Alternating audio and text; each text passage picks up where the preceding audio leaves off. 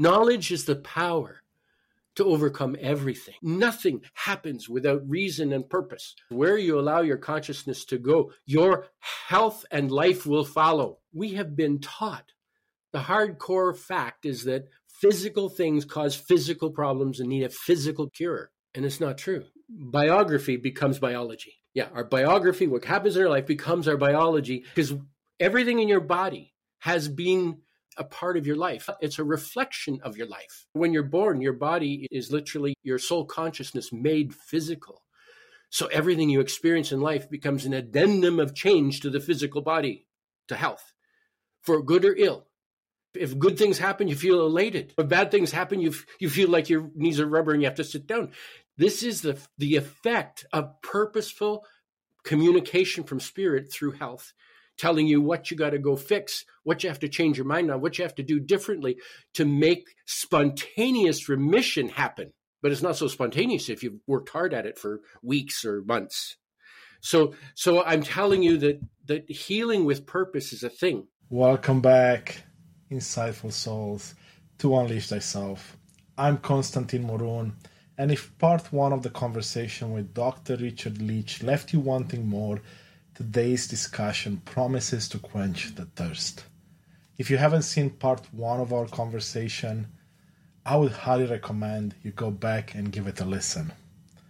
In today's episode, we journey further into the heart of karmic DNA and biosymbiogy, unraveling its profound revelations. The secrets of your very existence, the stress you bear, and the symptoms your body exhibits all echo a deeper truth. Together with Richard, we explore the intricate dance of light and shadow that defines our existence and the remarkable concept of karmic DNA. Each of us is a unique blend of cosmic energies. But how do these energies shape up our reality? And how can we harness them for holistic well-being? Among many things, karmic DNA promises to help you understand your soul's purpose, your gifts and challenges, and how stressors will show up in your life. With plenty of examples from Richard's practice and a look at my own karmic DNA, we'll get to uncover many of its secrets. We'll also dive deeper into the mechanics of healing with purpose, biosymbiogy, and epigenetics, the groundbreaking study of how your behaviors and environment can cause changes that affect the way your genes work. But before we jump in, if this podcast has been expanding your horizons, do us a favor. Hit that like button, subscribe to Unleash Thyself, and leave us a review or comment. Your support is our fuel, and it helps us continue to bring you game-changing content week after week. Grab your journal, make a note of your reflections, and immerse yourself in this exploration of self. Let's get started.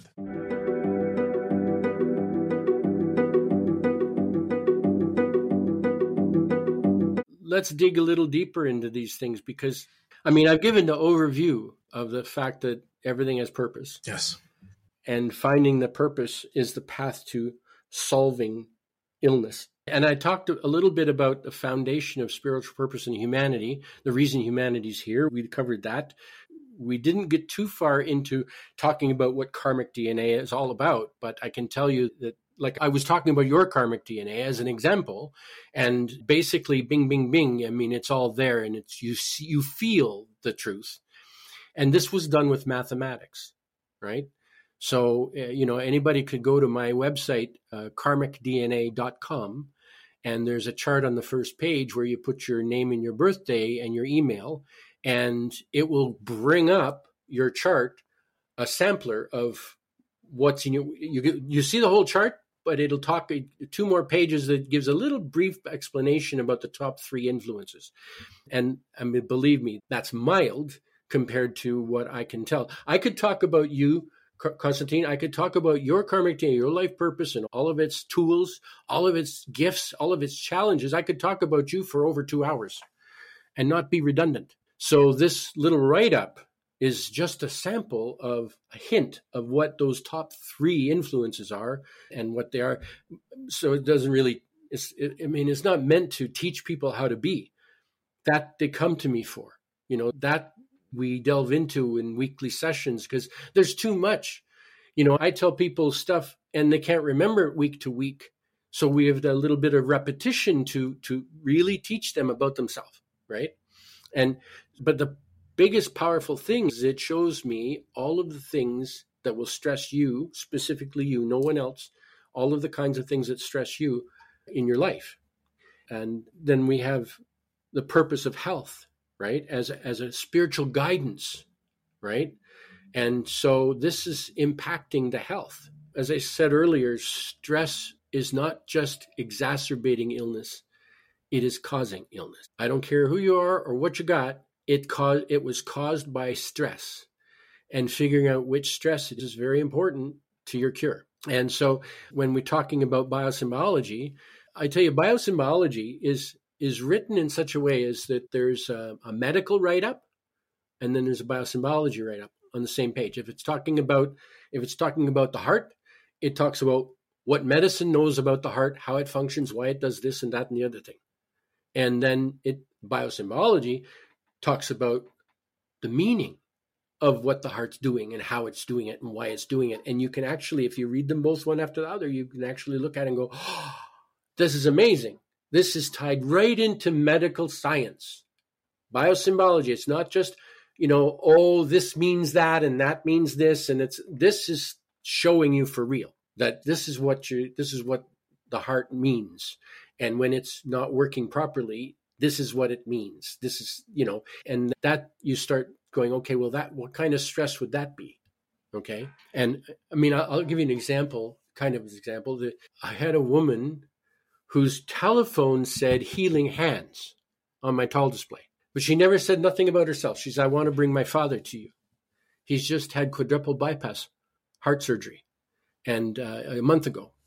And all of a sudden now he's diagnosed with pancreatic cancer. I said, really? And I want to bring him to you to see if you can help him. And I said, okay. I said, my first session is 3 hours. I know I have to build rapport. I have to get attention. I have to get them believing. You can't do that in an hour, right? So I know 3 hours. She's, well, he won't sit for 3 hours. I said, oh, well, we could always sit in my living room because my office at my house. We can sit in my living room so he's more comfortable. Oh, no, he won't do that. She wouldn't tell me nothing about him. She wouldn't tell me nothing about herself. So she made the appointment.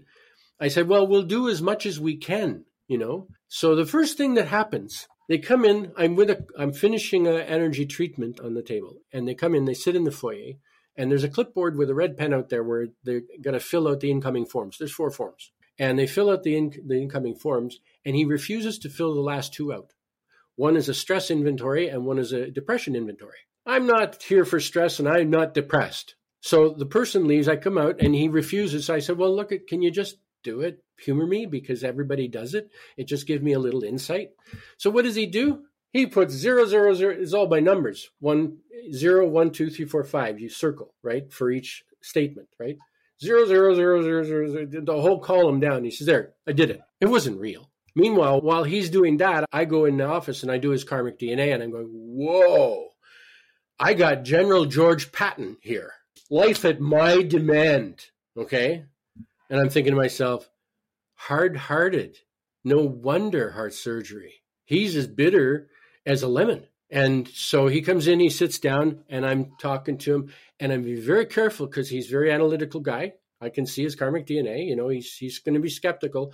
So instead of going to the spiritual stuff, I go to the scientific research, the research done at Harvard, the research done at UCLA that backs up what I'm talking about and how I'm talking. And I laid a good groundwork, and I'm feeling good about myself. I figure, I got him. He's following. And then I switch and I start telling him about his karmic DNA. Of course, I'm sitting there with the chart on the screen. I'm telling him about his karmic DNA. He gets in his head that his daughter has told me about him, behind his back, and I'm dressing him down. And all I'm doing is telling him about his karmic DNA, his challenges. I want to plug in. I want him to see that this is real. No, he thinks it's bogus. He thinks it's all contrived. She set it up. He gets angry 1 hour. He says, I haven't heard a damn thing that could help me, so I'm leaving. I said, we barely started. He said, doesn't matter. I said, can I ask you a question? Why would you come if you're just going to leave? And he said, my daughter is a registered massage therapist. And she thought you could help me. And obviously she's wrong. Meanwhile, I'm thinking to myself, I've figured out, because a mutual client, that this lady might be a registered massage therapist, but that's not what she's doing. She's doing cranial sacral therapy and past life regression while she does it. She can't even come out of the closet and tell her own father what she's doing. That's why she got to come to me. And she gets in a huff and says, how much do I owe you? And I said, nothing. We didn't do anything. There's only a 13% survival rate for pancreatic cancer. And I'm going to tell you what happened. They did a surgery on the heart to take away the system's ability to communicate to him about his hard-heartedness, and cause the purpose of it had to go somewhere, and it went to the pancreas. They wouldn't have missed pancreatic cancer in the heart workup? Seriously. That's intense scrutiny. It wasn't there before the heart operation. But 30 days later, pancreatic cancer, it was manifest total. So it's like you see these things, you see the purpose and the reason. Like, that's why people, as they get older, they end up taking this cocktail of a gazillion pills. Why? Because they go to the doctor with one thing. They start like when they're 50 or something. They go to the doctor with one thing and they give them a prescription. And a little while later, they go to the doctor with another thing. Well, it moved. It couldn't talk to him now. They fixed it with the prescription. So it moved, and it's now talking to him this way. By the time it goes around to different places, they got this cocktail of God knows how many different things that they're having to medicate, right? And then some of them they're conflicting, and they haven't got to the source. Not once have they asked why. Why is this happening? And by the time it gets to me, it's like so far removed from the original. I got to backtrack and say, when did this all start? What was the first thing that happened to you? What was the second thing that happened to you? And the symptoms teach me how the body responded to continue communicating its purpose. And that's how I find the purpose. Hey, it's Konstantin here, and I want to take a brief moment to truly thank you for being a part of this incredible journey of transformation. You are the reason we are creating this content. I see you and I appreciate you. Your support truly means the world to me. I want to ask you for a small favor. I'd love for you to join our mission by hitting like, subscribe, or leaving a thoughtful comment or review. Your engagement helps others discover these insights, and together we can continue to unlock the power of authenticity and personal transformation. And if you want to reach out directly to me, send me an email at konstantin@unleashthyself.com. I value any and all feedback. Thank you for being a part of this movement. Now, back to the episode. And so here's the key. The magic, what would they call it? The secret sauce, right? The secret sauce remedy to what I do. It's something I learned in Power Squadron as a teenager in nautical navigation. You get a buoy and a point and a lighthouse, and you get a fix on all three of those things, and you can find where you are in that nebulous of the lake. I know I did it. I took a 7-horse motor on a runabout, and I went all around Lake Simcoe, and I got to Beaverton, without looking up, just by the compass and the chart, I got to Beaverton Harbor within 40 feet. That's how I find illness. Karmic DNA is one fix. What kind of stress this man has. Biosymbology. What is the body screaming it about? And now you tell me your stress history, what's been going on with you. And that's how we zero in on the real cause of any disorder. Done deal. I mean, that's how I've had so much success over a quarter century. It's not easy. It doesn't go fast. It takes a lot of talking because the client doesn't even know what I'm looking for. And how can I explain? I ask questions, they talk, we talk about their history, I make notes, and slowly I learn all of the pieces of the puzzle to figure out why this is there, why is illness visiting their life? Because visiting is exactly what it's doing. It's not permanent. So yeah. That's the biosymbology part, life symbolic, life science. I spent 20 years writing volume 1. I'm halfway through volume 2 and 3. Volume 1 is the entire anatomy, and it's geared to medical science. And volume 2 is all known symptoms, and volume 3 is all known diseases. So it's a life work I'm working on. But basically, there's enough already in knowing the entire anatomy and where to go looking for the kind of things we're looking for. There's enough there to function. And all those pieces had to be in place before I created the course to teach practitioners. I had to give them the solid foundation they needed to do the work. And so that's how our life becomes our health. Our biography becomes our biology. Now, a lot of people, especially, by the way, I've had medical doctors, a psychiatrist, nurses, all kinds of healthcare workers as clients. I'm coming to you in private, but you're not to tell anybody I was here. But the thing is that a lot of people, from a conventional point of view, because let's face it, we have been weaned, we have been taught.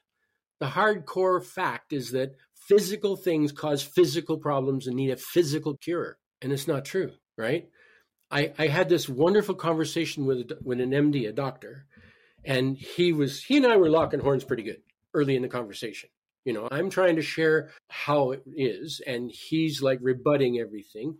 And all of a sudden he sits back and he looks over his glasses and he says, you know, you might have something here, because we will track this stuff in the stomach over here to here. We'll track it all the way right back to brain chemistry out of balance. But nobody dare ask the next question, because we can't go smaller.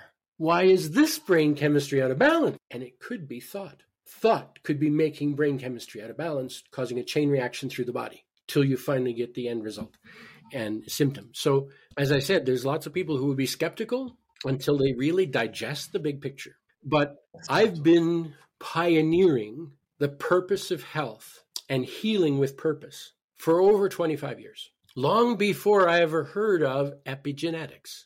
And of course, lots of people have heard of epigenetics now. Parallel to my work in the 90s, okay, Dr. Bruce Lipton, a cellular biologist, medical doctor, and teacher at medical college, okay, had been working in cellular biology since the 60s. And he had come up with a body of evidence that he finally released in a white paper in the early 90s to colleagues, to the medical establishment, for which he was shunned because it contradicted almost everything they believe about genetics. He found in his work since the 60s that we have 78 billion cells in our body, or maybe it's 48 billion, doesn't matter, vast amount. We've got all these cells in our body, and each and every cell has a membrane around it made of the same material as the gray matter as our brain. Every cell in the body thinks, doesn't have a mouth, can't talk back. It can only vibrate out of balance to cause a symptom. So he found that cells are intelligent. And by the time he coined epigenetics, and I'll tell you what it means, epi means over and genetics means control. For over 100 years, we believed that genetics was a plan, and if it's in the plan, you're screwed, it's going to happen. It's not true. The genetic plan is like the blueprints for a house. Better still, it's like the script of a movie of your life, and it has all the variables. It's like duct tape. It's got a dark side and a light side. It's all the planning you need for this structure to do whatever it's going to do for the rest of your life, but it doesn't implement it. He found that the cells thinking, and how he found this was he took cells from stem cells, right? And he took from the same cluster. He put stem cells in 3 different petri dishes and put them in 3 different environments. And depending on the environment that the cells were in, one cell structure made bone. Same stem cells as the other ones. The next one made muscle, and one made fat. All the same stem cells making different things. What was the variable? The environment the stem cells were in. Them stem cells, the cells of the body react to the environment they're in. Now, if their consciousness, they have a brain, if their consciousness, they're listening to what? Everything you think, everything you feel, everything you say, everything you do, everything. They're listening to your life. And if you're upset by God, they're upset too. They're team players. You know, if you're upset about something, if you're thinking negatively about, they're right on that track like white on rice. And what do? The cells are the cast and the crew to make the movie of your life, of your health. So the cells, being the cast and the crew, go read the script. They get the word from headquarters, what you're thinking, and they go read the script. And the script in the genetic code, they read either the dark side or the light side, depending on how bad you're thinking. And they come back and they implement often the dark side because we are negative dominated creatures. Why are we negative dominated creatures? Because it's our job. It's why negativity is so high in the newspaper. It's our job. We're attracted to it like moths to a lamp. We've got to oh, look at that. What's happening there? We're fixated on negativity. So we're negative dominated. We're doing a lot of negative thinking. Is it any wonder we're a chronically ill society? Seriously, folks, this is the reason we are so sick today, because we think dark, we think upsets, we think in fear, we think in worry, and all that does is tell the cell, go get the dark side and implement the dark side. And that's where illness comes from. That's the mechanics under healing with purpose. That's the mechanics of how biography becomes biology. Yeah, our biography, what happens in our life, becomes our biology, and this is the mechanics of it, proven in science. Because it's not just Bruce Lipton that proved it.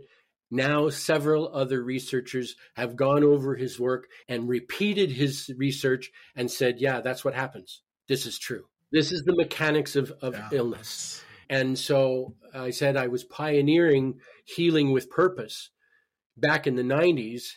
I didn't even hear about epigenetics till after I heard about The Secret. When I heard about The Secret, I was like, oh, this is wonderful. I can, instead of spending 3 sessions explaining things to people, I can say, just go watch The Secret movie and come back and we'll talk, So it was like to give them a leg up to understanding me, And so then later, it was late in, I think it was maybe 2010 or 2009 when I started hearing about epigenetics. And I found out that, hey, this is the science. They've built a whole bloody science underneath all my work. Like how happy was I? Now science is built a foundation under everything I've been doing and how it works and why. They built the why. I know it works. I've seen it, done it, been there, but they built the why. So this was wonderful for science to come up underneath my work and prove that what I'm doing is valid and functional and efficient. I've even had a nurse. I had a nurse that came to me and she wrote a testimonial. It's on my website. She was a nurse, an ER nurse that had been like 15, 18 years in the biz. And she went back to school and got her doctorate. And she's retired now, but she ended up a director of medicine at Brantford General Hospital. Okay. So her testimony challenged the medical establishment to look into what he's doing, because she had knee problem for 10 more years. And I relieved it in like 3 months. And she was wowed because she'd seen bad surgery in the knees go bad, and she didn't want that. The drugs didn't work, but I worked because I found the reason it was there, and we solved the puzzle, and it went away. It no longer had a spiritual right to be present.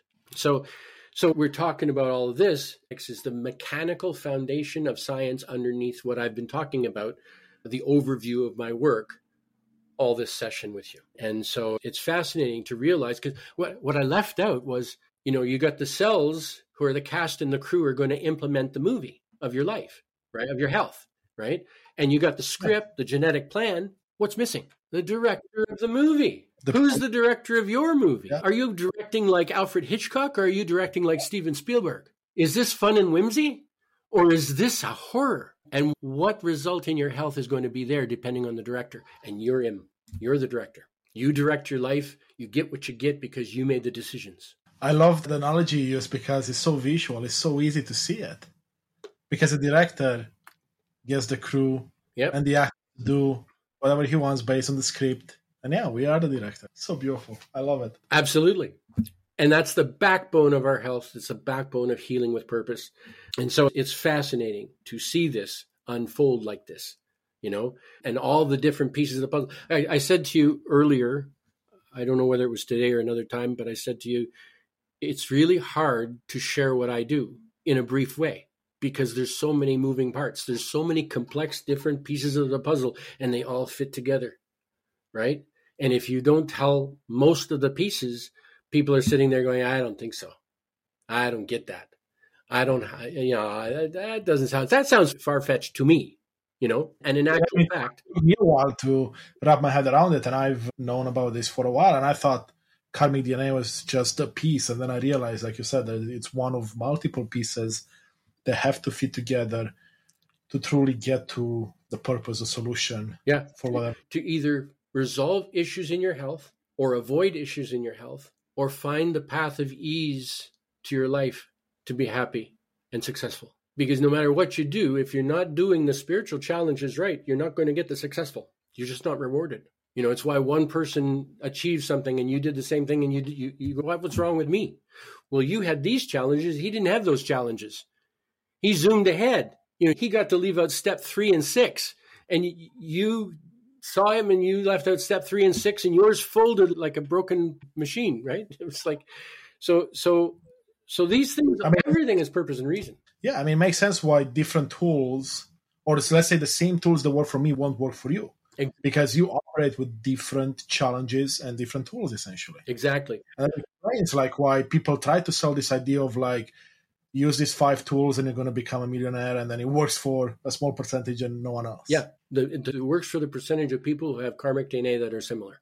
But it's funny because you hit a nail right here on the head, because everybody has a different objective in life, right? Everybody has a different purpose and a different series of challenges.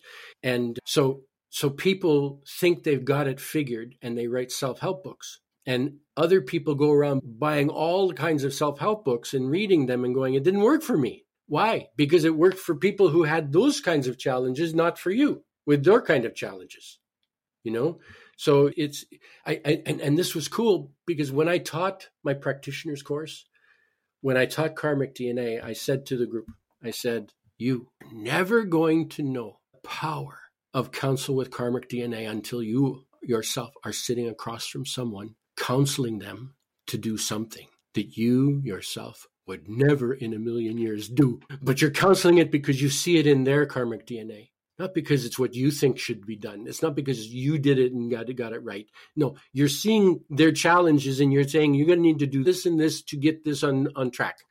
And you know that you wouldn't do it yourself. That's powerful because all other therapies are boilerplate. They go, they learn this XYZ answer to these problems, and they go forth and they want to tell everybody, do this, do this, do this, do this. Well, I don't know why it's not working for you, but this is custom. Counseling with karmic DNA is custom to the individual, to their life, to their needs, to their spiritual challenges. And that's why it works consistently, year after year, day after day. Powerful stuff.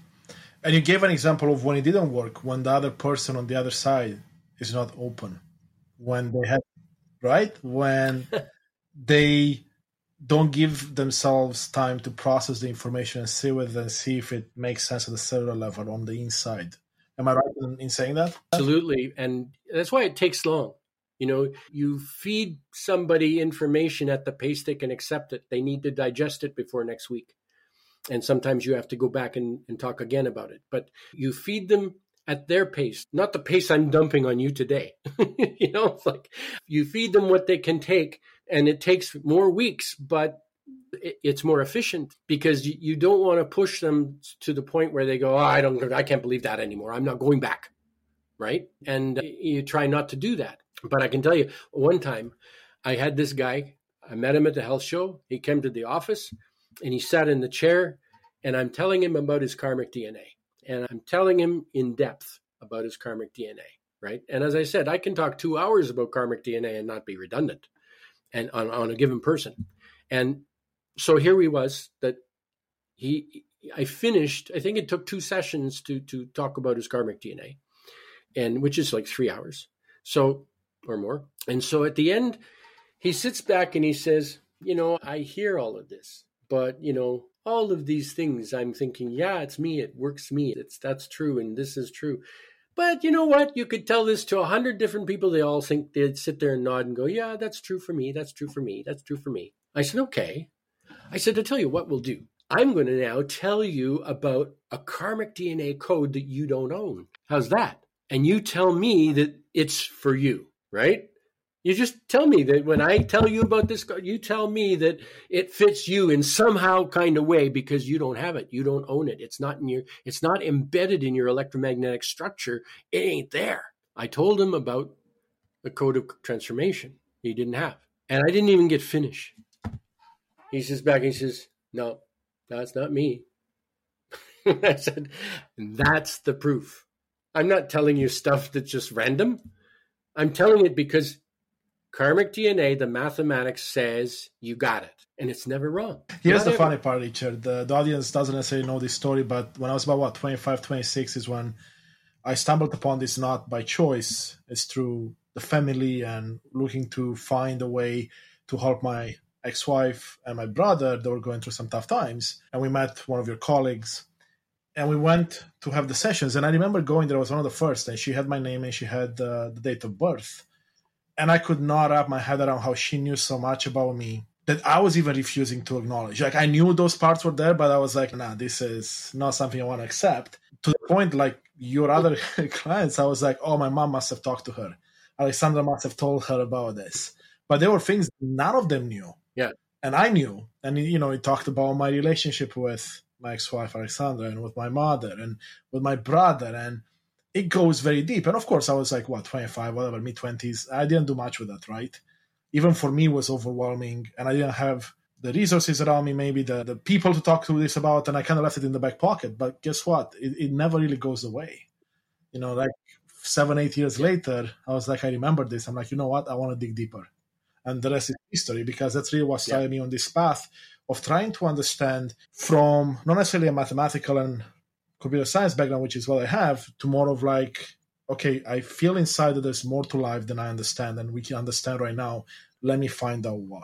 Is that calling that many of us have, but we don't necessarily jump on. And the key is this. I mean, based in ancient scripture, this is contemporary and still functioning today. And it is the path to unleash yourself. That's what you're searching for. This is the cornerstone for each and every human on the world. You know, I mean, I had one person, conventional practitioner, arguing for Myers-Briggs. Have you ever heard of Myers-Briggs test? And with the Myers-Briggs, you fill out all these questions, and then they analyze your answers, you know, and they come out. There are 4 archetypes in Myers-Briggs and 16 possible combinations to define the complexity of you being human. This is like Myers-Briggs on steroids. This is 10 different codes potentially, not 4. It is 10 different code positions in your chart that can combine to make the complexity of being human for you specifically in depth. So the variables are astronomical. Never mind 16 combinations. You got 10 possible combinations here out of, you've got 6 codes in the 10 spots, and all at varying depths of degree. You know, like you have 150 originality or 120 reflection, 120 insight, 80 illumination, 60 power, and 10 optimism. So that's a wobbly wheel.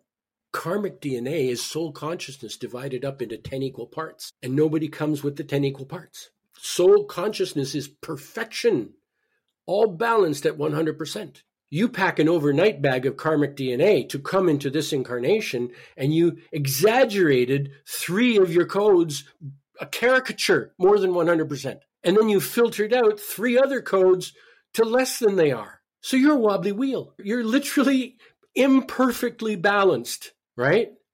That's what causes your individual life agenda path. And then, you know what? I can tell you this without a shadow of doubt.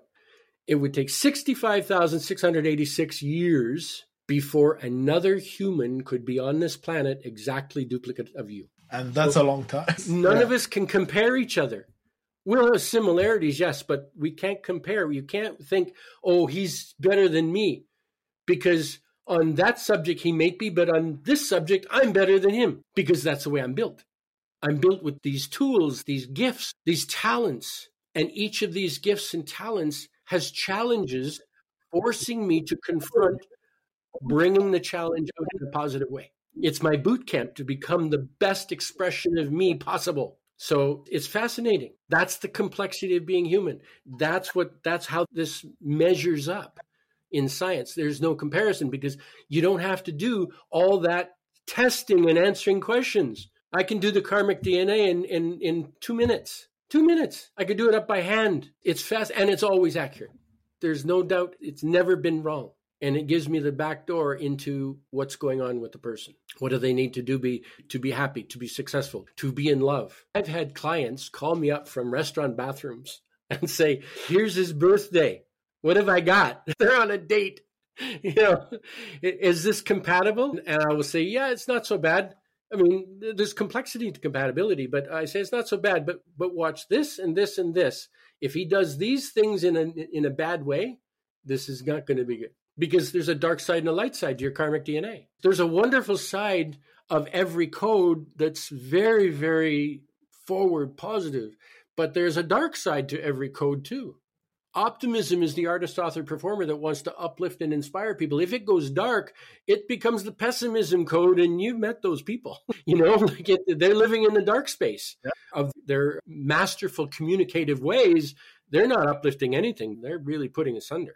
So let me ask you this, because this keeps coming to mind. Is the goal then to be only on the light side, or to bring it all in balance, where you understand the dark, you spend time there to get yourself attuned to it and learn the challenges, and then you get to a balanced state? If I was talking about a pure goal, the goal is to know this so well is that you always make the right choice. You don't need to walk in the dark side. You don't need to swim in the muddy water.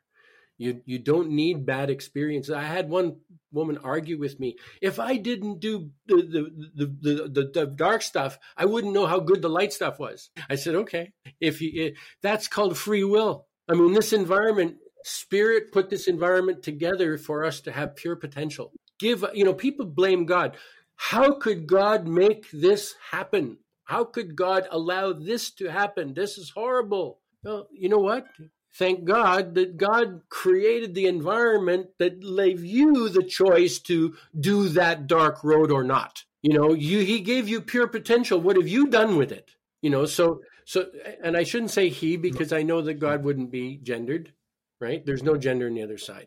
So, I mean, if anything, we have reason to know that low vibration is masculine and high vibration is feminine.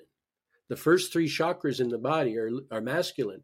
The heart is neutral, and the top three chakras are feminine.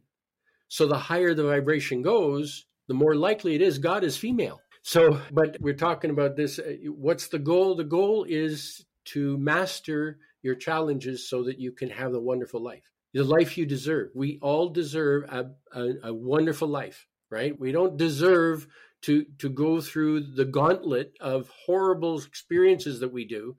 We're making our mistakes in going there, right? But our mistakes are going there is supposed to teach you to not go there again. It's literally about learning enough about what's on the dark side that you always are choosing the positive on the light side and avoiding the dark side. And in some respect, you're right, because if you don't go and do the dark side, how are you going to know to make the challenge, to make the right decisions? But that's where I came in, right? I mean, for thousands of years, we've been doing this the hard way. Autopilot, trial and error. Oh my God, that was horrible. I don't want to do that again. I had to do it to find out how bad it was, and I won't do that again. Why? Why do you have to do that? If I could give you the knowledge of all of the challenges and you could recognize them as they unfold on your horizon, you go, oh, I know what that is. That's that challenge there. I know what to do with that. There's my answer. I never thought of it that way. That's really interesting, Richard. So let me ask you this, because you mentioned a couple of challenges for me. Well, a few more, actually. Let's take the trust one. How is it a challenge, first of all? And second of all, how could one, let's say, that has a trust challenge in their karmic DNA, come to be able to notice it far enough so you don't have to spend time in the dark side? Because that's what I'm still trying to wrap my head around, and I would imagine many others will have the same question. You picked a good one. All of the challenges are there to hone your skills with the gifts and tools that you brought with you. This trust challenge comes with reflection. Reflection is a quiet watcher. It's an introvert. It's the quiet side. You'd rather be watching the goings on than be the center of attention. Yeah, you're nodding. And so the thing is that reflection is literally the philosopher, the deep thinker, the problem solver for all humanity. So let's say, I'm going to tell you all about reflection. I mean, this is the truth of the whole thing, okay? And This is condensed and to the point and conceptual. So while I would teach you it differently in session, this is the conception of it. So the philosopher, the problem solver, is here to guide humanity with what humanity cannot see, because it has a specific gift to see deeply and quickly into anything. You know that you see things and you talk to your friend and your friend goes, yeah, you saw that? I didn't see that. Where were you? We just watched the same thing. What's wrong with you? You collect information like osmosis through the skin, right? All the data all at once. What does a philosopher need to figure out what's going on? Needs all the data very fast all at once. What does a problem solver need? All the data very fast all at once. It's a gift. So you collect more raw data as you go through life than everybody else who doesn't have this. Okay? So let's say on an average day, your eyes are open most of the time and you're collecting raw data. By the time the day is over, there's times you can't go to sleep at night. Yeah, for sure.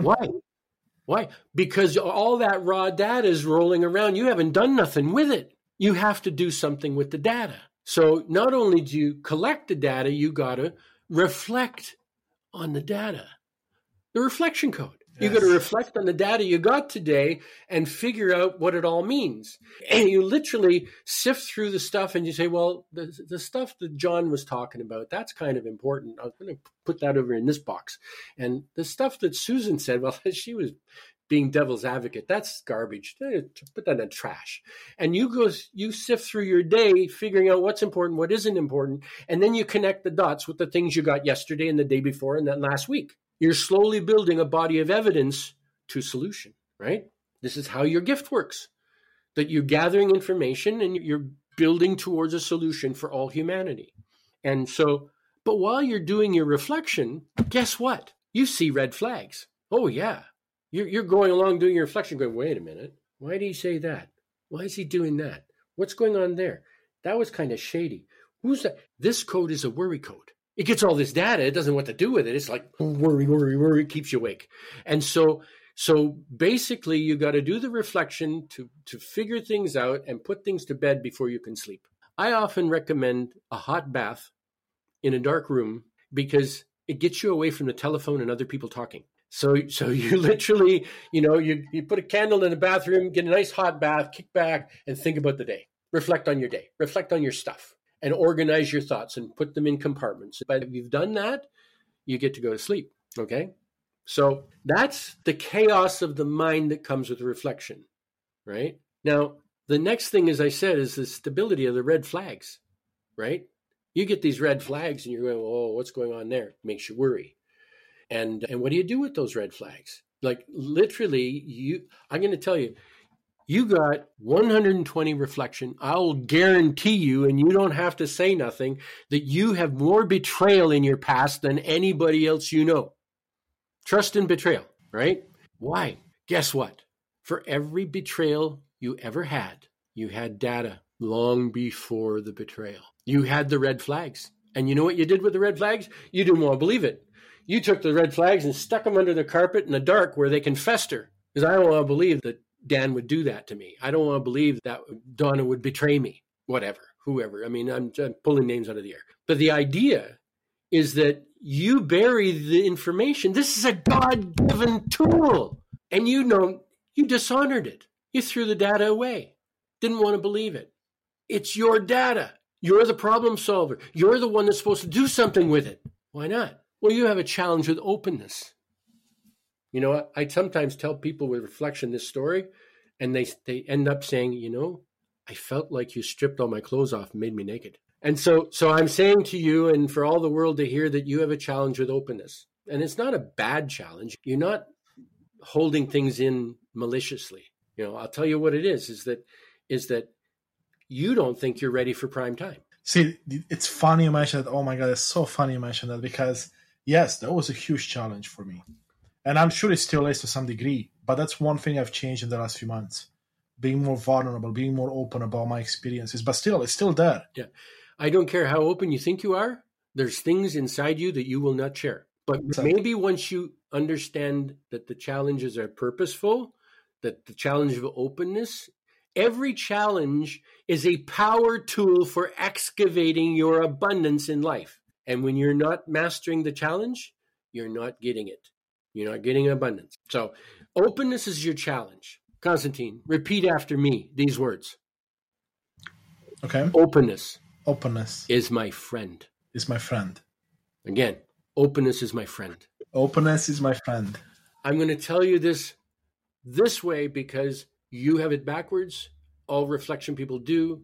They feel that holding things back gives them wiggle room. Holding things back. They don't actually say what's on their head and mind right now.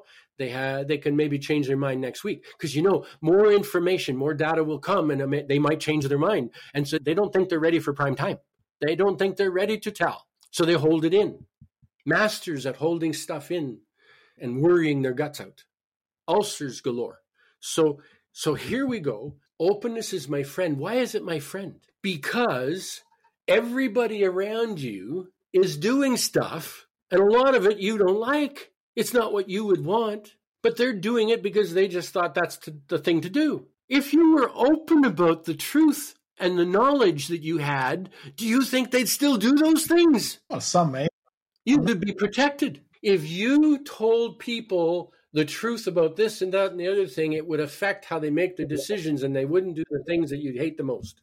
Openness is my friend. So openness is a challenge to the philosopher, the problem solver for all humanity. Why? Because what good are you if you're not going to tell what you know? Who are you advancing? Who are you helping with solutions you don't share? Even if you think the solution is half-baked, it's helpful. You see the guy across the street and he's struggling with something. You're looking over there. You're going, what I know could help him, but I don't think it's full. I don't think it's ready. I don't think it's all there. It's only half a solution. So you don't tell. You hold it in. He suffers. You failed as the problem solver for all humanity. You didn't use your gifts. You didn't do the reflection. You were open with it. So what would happen if you were open? You went across the street and said, listen, bud, I see you struggling with this. And I see you struggling so much. And I think I have part of a solution. It's not the whole solution. And if I get more, I'll come back and tell you next week or whenever about more. But right now, this will get your leg up. It will get you going in a good way. You tell him. And all of a sudden, he goes, Constantine, this is so incredible. This is so amazing. I struggle with this. And your concept, it all works except for the one missing piece. Guess what I got? I struggled and I found that part, but I'm not good at it. I don't know how to use it. And it goes right in your solution. So you magnetize the extra information you need to finally do your job. So what happens when you don't honor the red flags and do something in openness? And how would you do it? Right? You get red flags that say, Joe's going to betray me. And you get the red flags. It's not certain, but boy, it's going in that direction. And so I'm going to tell you that you get your data way in advance. What good would it be if Spirit didn't make you aware of things in time that you could do something about it? So you get your data way in advance. If you do your reflection, you get your red flags, you have the ideas of what's going to happen, and you can figure out what to do about it. So here you use openness. Openness is what? My friend. So you use openness and you go to Joe and say, Joe, listen, buddy, I mean, we've been friends for a long time and I value our friendship. I really do. And something's been nagging me, bugging me. Things that I've come across that it's just driving me crazy. And I want to ask for your help. I think you're the only person that could help me figure it out. And Joe says, well, sure, but we're friends. What is it? And you roll out your red flags that show that Joe is going to betray you. He might get a little perturbed. How could you even think I would do that to you, Constantine? How do you think that would be? I'm your friend. Why would you think that? Well, I'm so glad to hear. Give me a hug, bud. I mean, I'm so glad from your words. I'm good. I'm comfortable. When was the last time you saw a bank robbery pulled after the Toronto Star published the plan? I don't know. People don't do the deed if it's already out in the open, caught before they do it. The idea wasn't, you never go and accuse. You go and show the information and they get to rebut. And you don't accuse, and so it's just knowledge. And thank you so much for making me calm, I needed to hear you say that, right? So you used the wisdom, the knowledge, the openness to stop a betrayal that was coming. Why was it coming? Perhaps he had a code that has a challenge with integrity, and it's his lot in life to experience the dark side of integrity. So he gets temptation. Spirit gives him temptation. Temptation says, I could get $1,000, but I'd have to screw over my buddy Constantine. I don't want to do that. That's $1,000. I'm going to talk myself into it. I'm going to take Constantine out drinking. I'll share the spoils with him, right? Because he won't know, right? No, not true. It's your challenge. It's his challenge. It has to come out. There's no getting away with it, right? So he's gonna screw you over in betrayal unless you've already talked to him about it. And all of a sudden he's going, that's amazing. How did he know? He's a mystic. How did he figure this out? So I got to go tell Constantine that this really did happen. I would never have believed it, but there's the temptation.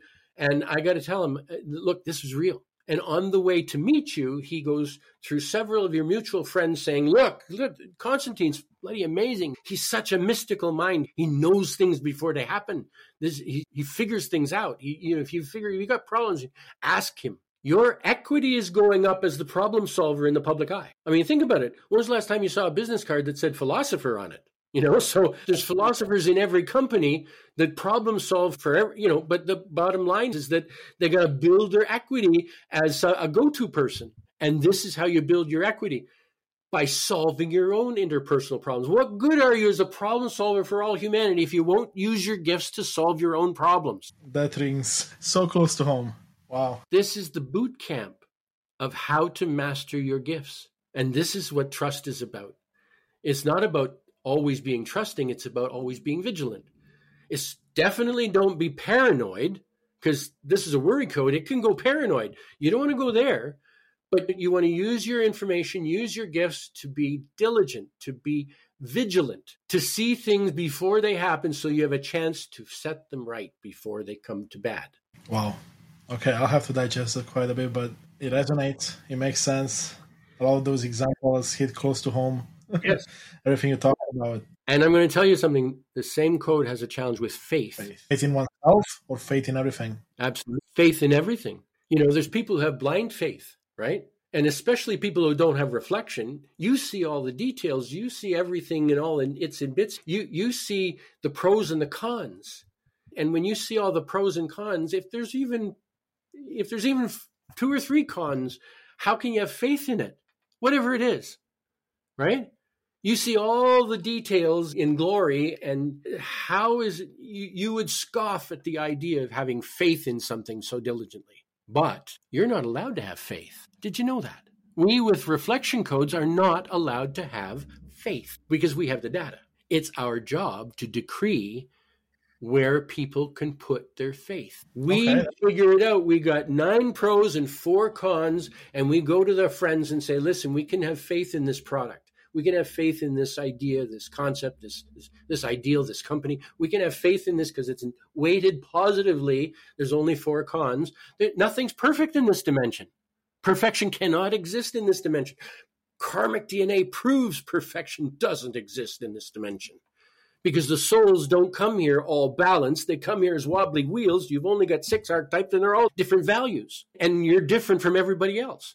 So it's like, it's an imperfect world because we're having this journey to confront negativity. It's all setting it up so that we have the issues to do what we have to do to save heaven. So interestingly enough, you're not allowed to have faith. You got all the details. You get to worry. You can stop the worry by saying, you know what, I've analyzed it. It's weighted to the positive. Nothing's perfect. So we'll go with it for now. If it changes, I'll let you all know. I decree this is faith worthy. Yeah. Some people listening could resonate with that because they have it. Others would be like, I have no idea what he's talking about because they don't have it. Yeah. They would understand it. They'd follow along. They see you're nodding and going, yeah, that's it. They get the corroboration, but they don't know it in their own life. And they're going, well, it must work because he was on it. He believed it. But it's like I told you, the guy I told the code that he didn't have, he went, you're right. I don't have that one. That's not me. So this is custom, and it's very specific, and it's the foundation of knowledge that you can actually put to work today, tomorrow. Everything I told you about reflection is going to change the way you see these things, because up till now, I'm certain that they would have been a nemesis. Like, oh my God, is this happening again? Well, certainly it's going to happen over and over. It's your job to figure it out and stop it. And every time you stop it, you get abundance. Every time you master one of the challenges in your karmic DNA, you get growth and abundance. So it is fascinating. It is a very huge body of evidence that changes every human person's life who learns it. So let me ask you this then. In your work today now, you work with people, you teach the course, you have other practitioners learning to do what you do, or at least some of what you do, right? If people want to work with you or anyone else, where would they find more information? Well, they can get their sampler at karmicdna.com. They would have to email me, richard@bioenergytherapy.com. And we'll put those in the show notes too, of course, as well. Yeah, there is a web page that shows the course. There's a brochure, and the brochure is the course curriculum. Whoops. Quite extensive, like you said, 44 weeks, right? If I remember correctly. Yeah, 44 sessions, because, you could do it one a week, the crash course, but, you probably want to space it out a little bit, maybe one every other week or a couple of weeks in a row, 2 or 3 weeks in a row, and then digest. And there's some weeks that they're not something you have to like memorize. The cool part about our mind, because our mind is not in our brain, it's in our aura. It's as big as a house. And so the cool part about our mind is when you hear something, even if you don't consciously remember it, you have it. Yes. I can definitely agree with that. Yeah. So many things in my life like that. So all the videos that are in the course, you could sit and watch and become a practitioner in no time. And you could double it up if you had nothing else to do. Like if you were sitting around in COVID, you could literally, watch videos every day and basically do the exam at the end and be a practitioner. And so, it's amazing. It's full. It's rich. No stone unturned. Everything from an examination of spirituality and religion, not dissing religion, but looking at the juxtaposition of it. And it's what it is. The early part of the course, I think it's the second or third session, is about religion versus spirituality. And what it is, teaching such a rich foundation that you don't have that either or anymore. It's not a controversy whether you're this or you're that religion or this spirituality.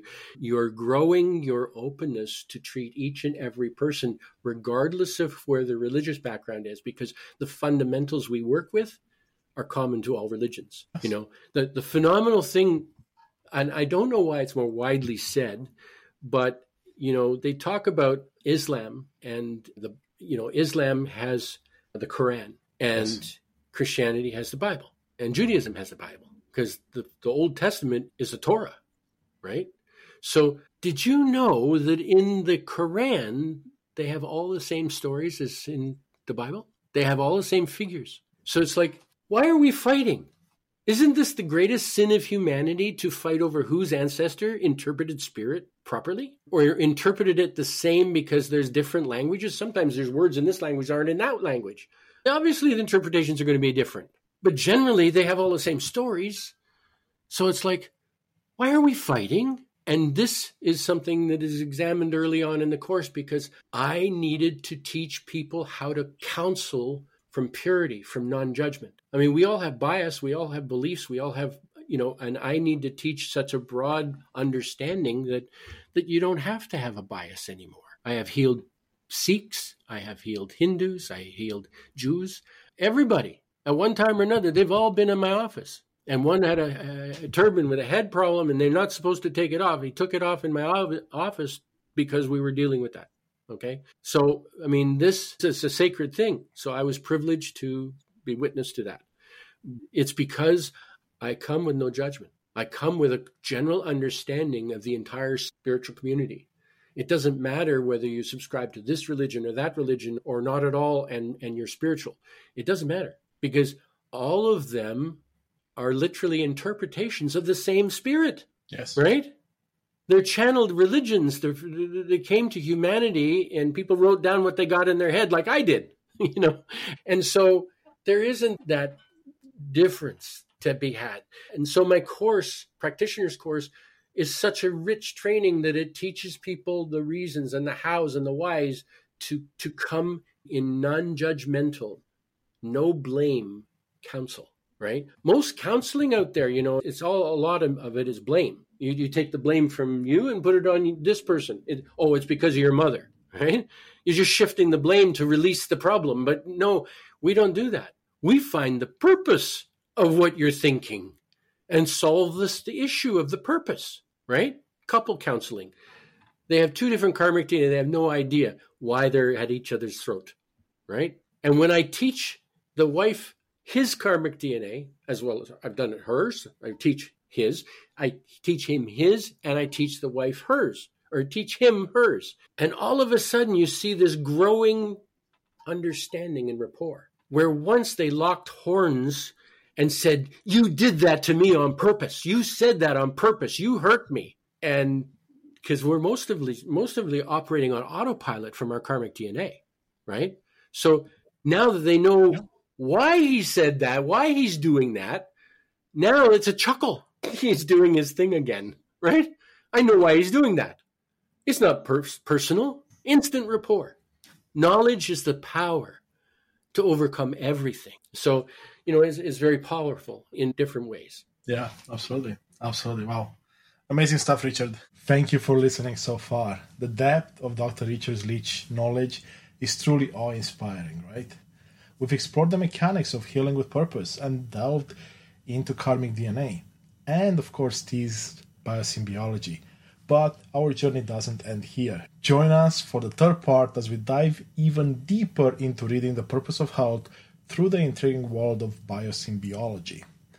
Get ready to gain insights that might very well reshape how you view your own health and well-being. Thank you so much for joining us on this exploration of personal transformation. Your presence and engagement are at the heart of what we do, and I sincerely appreciate you, your time, and thirst for knowledge, inspiration, and empowerment. Please consider showing your support by hitting like, subscribe, leaving a comment, or writing a review. Your engagement not only fuels our mission, but also helps others discover these insights. For more daily guidance on personal transformation across the mental, emotional, spiritual, and physical realms, be sure to visit our website at unleashthyself.com. You can also find us on Instagram at Unleash Thyself Today, TikTok and YouTube at Unleash Thyself, and there we post daily content designed to inspire and empower you on your journey. If you have any specific thoughts, questions, or feedback, I truly value your input. Or if you'd like to have a conversation with me or work with me, please feel free to email me directly at constantine@unleashthyself.com. I would love to hear from you.